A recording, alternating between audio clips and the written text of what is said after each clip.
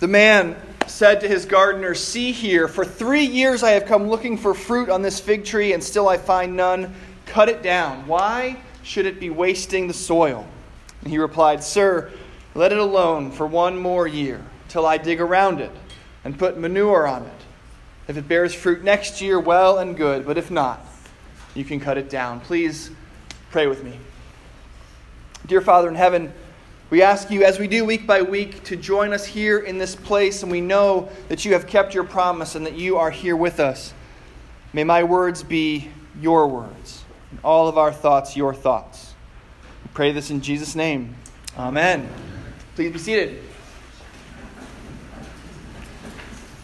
So before I get started today, I need to give a little credit where credit is due. I relied heavily on the work of 2 eminent theological scholars in preparing what I have to say to you this morning. The first is a man named Chad Bird, who I've referenced before. He's a truck driver in Texas who happens to also be a brilliant Old Testament scholar with 2 master's degrees. He posted a live video on Facebook, one that I commend to you all, that dealt with this morning's reading and that I found very helpful. So some of the ideas that you'll hear came from him. The other scholar is Hazel Lannon, a 5th grader who may or may not live in my house, and who told me the other day that when she pictures God, she thinks of a giant smiley face in the sky.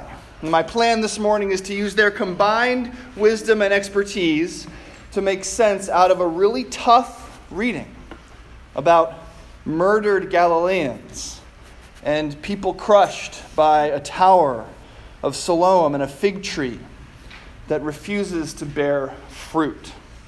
Now, the reason that this morning's reading is so tough is that it is so seemingly unapologetically about judgment.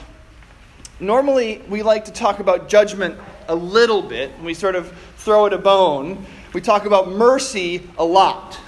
We like to talk about sin a little bit and forgiveness a lot. We talk about the law a little bit. We talk about the gospel a lot. But that's not, at least seemingly, what Jesus wants to do with these sort of almost tabloid headlines that have happened in his life. "Jesus, did you hear?" The people come running up to him. There were some Galileans going up to the temple to make their sacrifices, to offer an animal to God in exchange for their sin, and Pilate had them killed. And not only that, but he sort of made fun of the whole thing by mingling their blood with the blood of their sacrifice. What do you have to say about that? Now, I imagine that the people who brought this news to Jesus were expecting one of 2 things: either some word of compassion, or on the other hand, sort of an impassioned anti-Pilate speech. But they don't get either one of those things. What is it that Jesus says? He says this incredibly affronting thing. He says, "Do you think that because these Galileans suffered in this way, they were worse sinners than all the other Galileans? No, I tell you. But unless you repent, you will all perish as they did." Then he refers to something else that's been in the news recently. He says, "Or those 18 who were killed when the tower of Siloam fell on them. Do you think they were worse sinners than all the others living in Jerusalem? No. I tell you, unless you repent, you will all perish just as they did." And it's in this context, the context of these 2 awful stories and Jesus' call for people to repent, that he tells this parable about a fig tree that isn't bearing any figs. It's a short, simple story. A landowner has a tree, and he's gone back to the tree for 3 years to find fruit and has found none. And he's finally had enough. He tells his gardener to tear this waste of space out of the ground. And now we're going to dip into Chad's expertise, his wisdom, and talk for just a second, about the significance of figs. Because it's no accident that Jesus makes this story about a fig tree. Figs symbolized in the Old Testament the need for repentance. This theme that Jesus is talking about here with these two stories sort of ripped from the news, this murder of Galilean worshipers and the tower victims, he talks immediately about repentance, and figs are a symbol of this idea. For instance, right after Adam and Eve eat from the tree of the knowledge of good and evil, they use the leaves of a fig tree in Genesis 3:7 to try to cover their sin and shame. It's their sort of first misplaced attempt at some kind of repentance, to cover their sin. In addition to repentance, figs are also commonly associated with fruitfulness. An Israelite sitting under his fig trees was sort of a stock Old Testament image for fruitfulness. Prophets returned to this image again and again as they called on God's people to bear the fruit that they had been called to bear. So this particular fruit, this fig, is associated closely with both repentance and with fruitfulness. These two themes that Jesus is talking about with these news stories and with the parable that he's telling. And these themes would have been pregnant in his listeners' minds as he began to tell a story about a fig tree in a garden. And this tree wasn't doing what a fig tree should naturally do. It wasn't bearing any figs. And this tree is therefore ripe for judgment. 3 years with no fruit. Now that, by the way, is after 3 years that were supposed to be fallow years, the first 3 years of a tree. The book of Leviticus tells us that farmers weren't supposed to even go look for fruit for 3 years. And then on the 4th year, they were supposed to give all the fruit to God. So it's only in the 5th year that the farmer would even go to the tree expecting to find fruit. So this is 3 years later. So this tree has had plenty of time to bear fruit.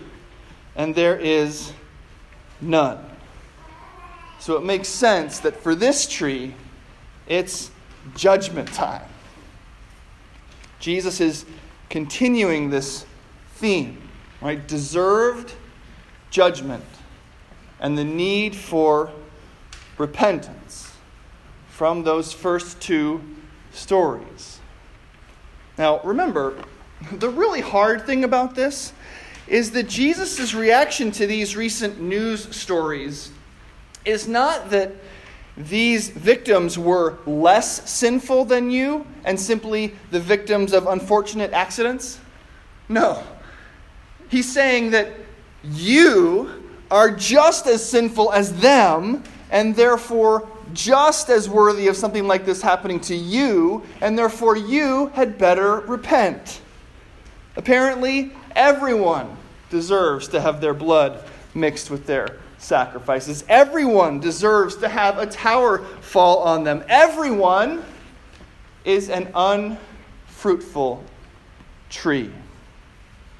Everyone deserves to be cut down. Repent, he says, lest ye likewise perish. In Isaiah chapter 5, God plants a vineyard. And he does everything that needs to be done to prime this vineyard to be fruitful. We read that he finds a very fertile hill, he digs it out, clears it of stones, plants it with choice vines, builds a wine press and a watchtower along with a hedge around the whole thing to protect it. But when God goes back to this meticulously prepared vineyard to find fruit, he only finds what Isaiah calls stink fruit. So what does God do? Well, listen to Isaiah chapter 5, verses 5 and 6. And now I will tell you what I will do to my vineyard. I will remove its hedge, and it shall be devoured. I will break down its wall, and it shall be trampled down. I will make it a waste. It shall not be pruned or hoed, and briars and thorns shall grow up. I will also command the clouds that they rain no rain upon it. Now look, I don't like this any more than you do. This kind of judgment from the Lord on unfruitfulness is very unpleasant, and it's scary. Jesus talking about murdered worshipers and people killed in a tragic accident as sinners and telling us to repent lest we perish in the same way is unpleasant. It's scary. It's a word of judgment. And that's what these stories and parables are about. A God who mercilessly judges unfruitfulness. Now, one of the main ways that I prepare for a sermon is to read the texts early in the week and then just sort of live with them throughout the week. And as you might imagine, living with this text this week got me a little down, a little depressed. So when our other theologians spoke into my life, it was a little jarring. We were talking at breakfast late in the week about whether or not God was a person. And Hazel said that when she thinks of God, she thinks of a big smiley face in the sky. But how is that possible?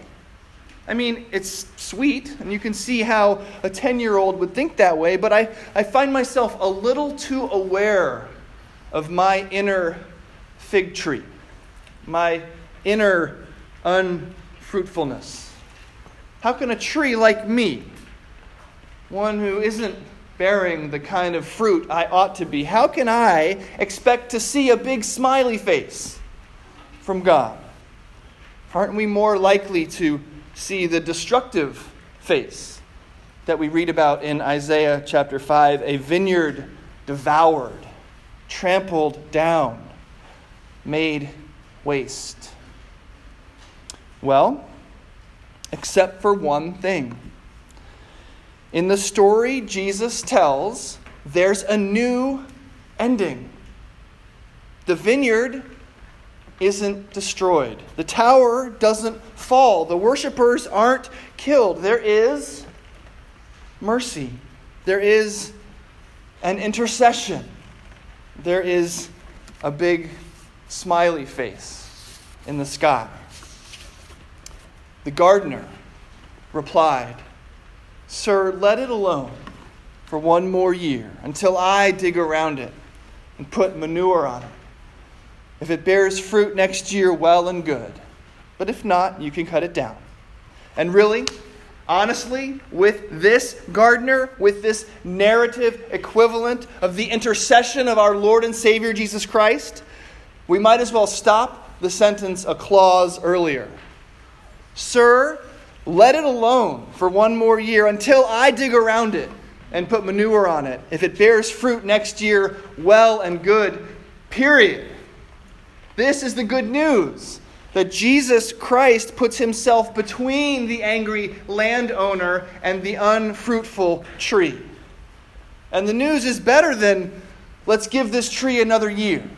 Let's give this tree another chance. The gardener, the intercessor, our Savior, says, "Let me go to work." And with this intervention, with his intervention, with the work of Jesus Christ, fruit is inevitable. Listen to Isaiah 55, 10 and 11, which I know I come back to a lot.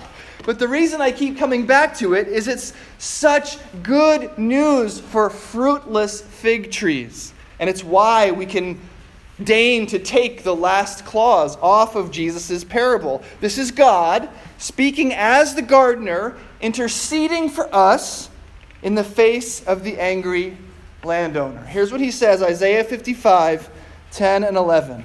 "For as the rain and the snow come down from heaven and do not return there, but water the earth, making it bring forth and sprout, giving seed to the sower and bread to the eater, so shall my word be that goes out from my mouth. It shall not return to me empty, but it shall accomplish that which I purpose, and shall succeed in the thing for which I sent it." Sir, let it alone for one more year until I dig around it and put manure on it. If it bears fruit next year, well and good. And it will. The fruitless fig tree has 2 words pronounced over it. It does have judgment pronounced against it. It is not fruitful. It is not living up to what it has been created to be. A fig tree is designed by God to bear figs. The landowner doesn't love it just the way it is. He cares too much for that. Everything is not okay in the garden. But there is repentance. We repent. We confess. We'll do it in a moment. Almighty God, Father of our Lord Jesus Christ, maker and judge of us all, we acknowledge and repent of our many sins and offenses, which we have committed by thought, word, and deed against thy divine majesty, provoking most justly your righteous anger against us. We are deeply sorry for these transgressions. The burden of them is more than we can bear.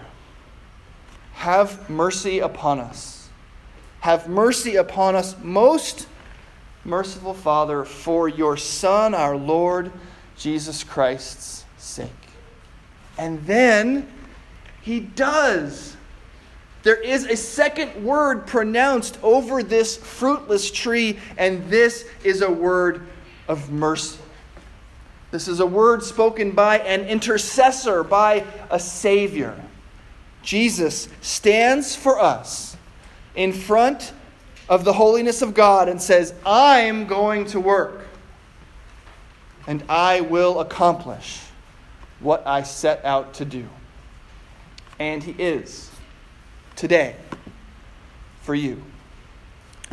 Amen.